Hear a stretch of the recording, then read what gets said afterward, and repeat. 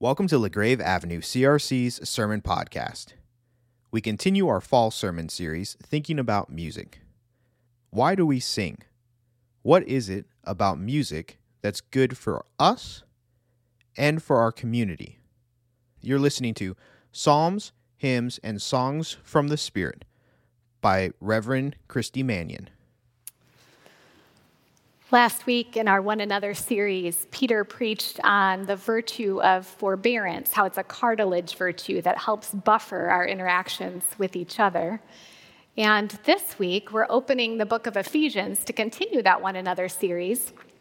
We're listening to God's word about songs and hymns and spiritual songs, which you've already heard some of this morning, so that's delightful.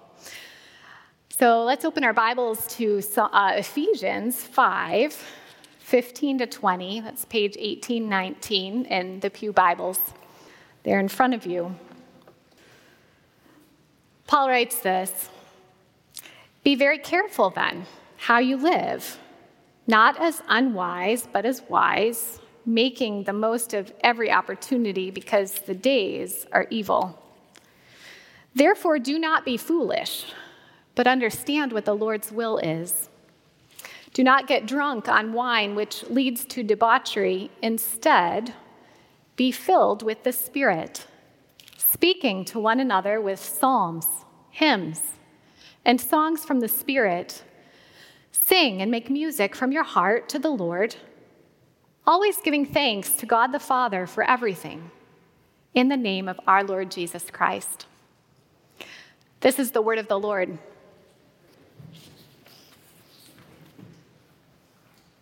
This summer, I started playing instruments with our two younger children. Our middle son is working on learning how to play the guitar, and our daughter is trying out a mini guitar called a Loog that has only 3 strings and a pretty thin fretboard so that she can reach her fingers there. So Isaac concentrates on placing his fingers just right to try to get the chord going. Amelia strums one note, and I try to reactivate muscle memory from long, long ago when I took Suzuki violin. And together, we just scratch out this joyful, joyful noise. It has brought me more joy than lots of other things in life over the last couple years. But it's a noise. I am so aware of my limits as a musician in this congregation. In a church as musically literate as we are, I feel underqualified to preach to you about songs and hymns and spiritual songs. We have professional musicians here and choir directors and music educators. But I know that together we share in the joy of making music for God. So, here we go. Why do Christians sing? What does it do? Who's it for? In what settings, what circumstances should we sing? Is Paul telling us that after worship in here, we should all exit out into the narthex or the multipurpose room or call up a friend on the phone if we're live streaming and sing our conversations to each other? Well, let's look at the flow of the thinking in these few verses to see what we can uncover. The first thing to notice is that Paul gives his readers 5 commands. Starts with an overarching command: watch how you live. So that's 1. Do not be foolish, but understand the Lord's will. That is God's big will to reconcile everything and everyone to Christ. Do not be intoxicated with wine, but instead be filled by the Spirit. And being filled by the Spirit means that the Spirit pours out into believers' lives the presence and the character of Jesus himself.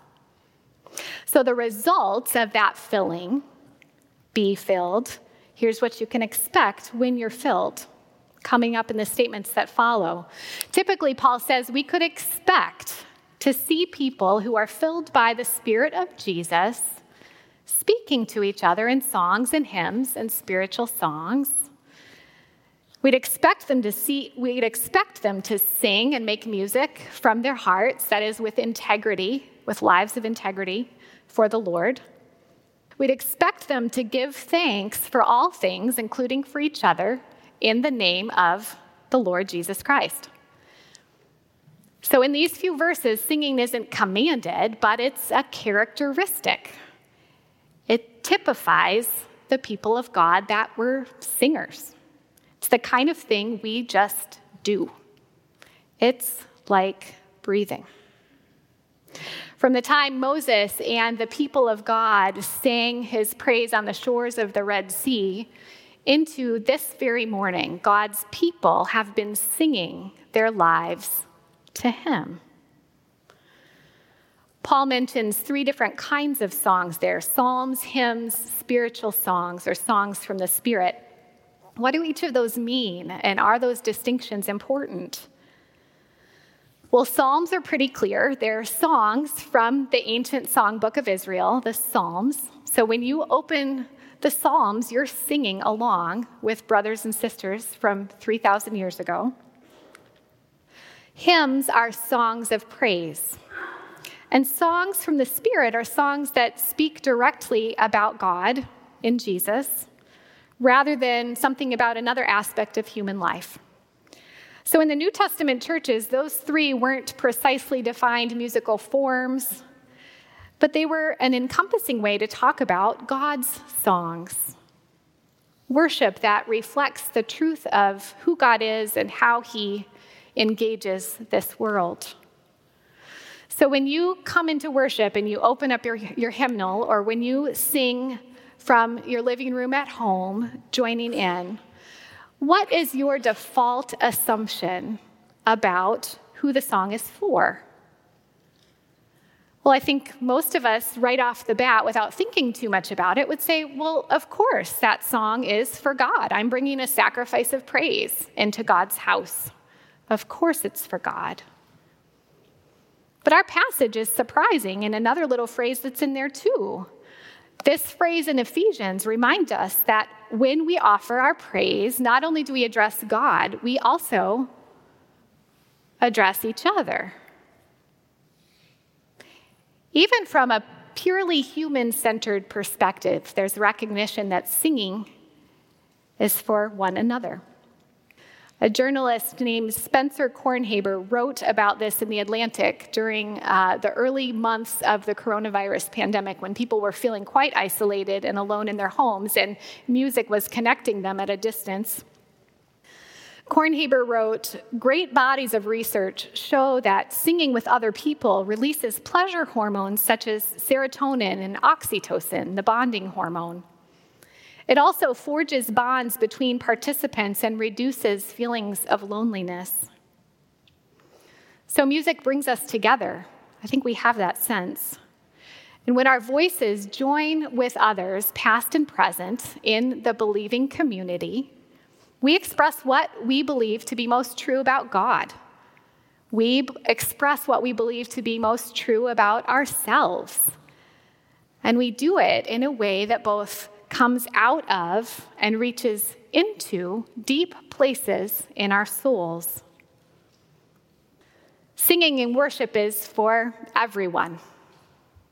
Whether your voice is old or young or high or low or highly trained or more suited to the confines of your own shower, you join in. Through our voices, the Spirit is orchestrating a soundtrack of the life of Christian faith. There's 3 things I want to notice together this morning about the role of psalms and hymns and songs, God songs, in our life. Number 1, songs teach. Songs of faith orient us, turn us toward the truth of our life with God. One of the early church fathers, named Basil the Great, lived in the mid-4th century in what is now Turkey. He worked with the church through the time that it was really trying to understand the 2 natures of Jesus. And about singing psalms, he says this: When the Holy Spirit saw that the human race was not led easily to virtue, he mixed sweetness of melody with doctrine, so that inadvertently we would absorb the benefit of words through gentleness, through ease of hearing, just as clever physicians frequently smear the cup with honey when giving some rather bitter medicine to drink. Then those who are children in actual age, as well as those young in behavior, while appearing only to sing, would in reality be training their souls. That's soul training of the most delightful kind. What songs from your early life of faith trained your soul, taught you about God, spoke to you about how he moves in this world? This is my Father's world. Amazing grace. Jesus loves me. I remember a formative song from when I was in middle school. Probably nobody here knows it. We sang together, "We believe in God, and we all need Jesus," because life's hard, and it might not get easier. So sing to me now words that are true, so everyone in this place will know. When we sing to God and to each other, lyrics and melodies combine to teach our souls to cast anchor in the deep, clear waters of truth about God. We sing the mighty power of God. We sing that he is good. We sing that he is loving and just. We sing of his grace greater than our sin. And before we know it, we have a pretty decent start for walking together with Jesus. Number 2, so first, songs teach. Secondly, songs translate the love of God across cultures. So most Christian communities, including our own, have preferred worship styles, songs that really speak to us, and an instrumentation that just fills our hearts full. These songs are our heart's native language. We feel at home there. Familiar words and rhythms and tunes allow us to focus in on God and on his character without being overly distracted by unfamiliar musical concerns. So songs that are known offer us crucial places of rest and truth. But when we sing, we also speak of what is most deeply true for Christians everywhere. Across the city this morning, across our country, Christians are singing songs with similar words in different styles. Churches and individual Christians who are very different from each other sing their shared beliefs. And those shared beliefs unify us. One Sunday morning, a long time ago, I had an assignment to visit a church that was very culturally different from my growing up. So I was invited to visit New Hope Missionary Baptist Church, which is just off of Division. It's a Black congregation from a different denomination. And that morning routine and those songs were not familiar to me, but seeing how the gospel was sung and proclaimed there strengthened my faith. I tried to set my self-consciousness aside and follow the lead of these fellow believers in songs that were their heart's native language. And I was able to experience the gift of another expression of the breadth and depth and width and height of the family that God is forming in Jesus. So if you have an opportunity to visit a church setting that's unfamiliar, I hope you take it sometime. If you can learn some of the songs of churches in other parts of the world, or songs in other languages even, do it. It deepens our delight for how God is forming that family across every tribe and tongue and people and nation. Number 3, songs transform us. They give us new language to express ourselves before God. especially when we sing psalms, which we did a couple times already this morning. We sing back to God words that came originally from him, that he inspired. We sing words that are time-tested by the family of faith. We verbalize the prayers that Jesus prayed. And when we sing that way, the cries of our individual hearts all funnel together, and they trickle into this pond of new language where together we express the cries of our hearts before God. Our individual hearts may not have the words or the audacity to speak our cares and desires and trust in the way that Asaph or Korah or David did. But we can pick up this language and we find ourselves speaking in prayers that we didn't know that we could pray. The concerns of our hearts come out of our voices and join in that long, long song of biblical faith. Sometimes our songs come with powerful emotions, too. John Calvin called the Psalms the anatomy of the soul, that all of those corners and crevices in our souls that we don't know are there and that we might not even want to see are reflected in the cries of the Psalms. Martin Luther wrote that everyone can find psalms that fit their needs, as appropriate as if those words had been set there just for their sake. A word is felt to answer their need, and the reader or prayer receives assurance that they're in the company of the saints. All that has happened to the saints is happening to them too. All of the saints join in singing with them. The songs of faith sum up a multitude of our experiences, our questions, our fears, our hopes. They even can do it in shorthand.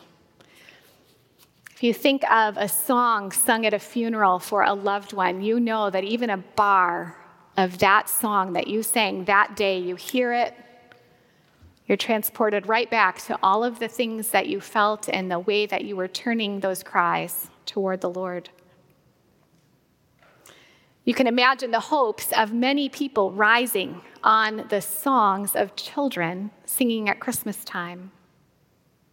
You can witness the faith that flows from the lips of a person with advanced Alzheimer's, for whom many memories have faded away, but also for whom those songs remain. When we sing psalms and hymns and spiritual songs, we tap into words and to harmonies that run that whole spectrum of human experience. They speak to us. And they change us. What songs have transformed you? I think most of songs that came at raw times in my life. Time after a miscarriage when some friends sent us a song of faith that encouraged our hearts. The time a friend called and spoke a psalm to my husband after he lost his job due to downsizing. When the Spirit connects our souls through the words of our siblings, we learn something of what Paul and Silas knew as they sang at midnight in the Philippian jail.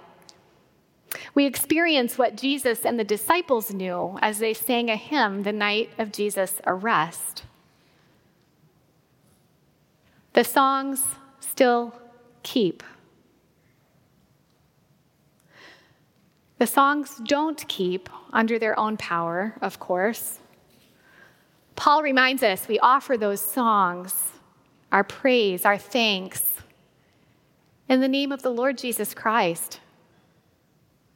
The songs keep as messengers, as pointers of the Holy Spirit to the reality of the one in whom all things do keep, do hold together. And so as beautiful and skillful as my brother Larry's playing is, and as wonderful as it is to hear you all sing this morning, we're so thankful for that. As powerful as it is to join our voices with others in the believing community, the songs alone don't hold us together. Only Jesus can do that, but he's pretty good at it. Only Jesus, the eternal Word who sang creation into being, can hold us together individually, communally. Only Jesus, the Word made flesh, whose life and death and resurrection sang into being a renewed humanity, can do that. Only the perfect community of the Father and the Son and the Holy Spirit can hold our relationships and our families and our churches together by his grace. Only Jesus, the reigning King, can sing a new creation into being. Truly, he is a God who transcends our praise, and yet he welcomes us to bring it just the same. Let's pray. Lord Jesus, our hearts are at rest in your presence, and we're delighted that you invite us to bring our cares and our sorrows and our joys to you through the words that you've given to us. Lord, help us to be a people whose lives sing of your grace. In Jesus' name, amen. Thank you for listening to the Grave Avenue CRC's Sermon Podcast.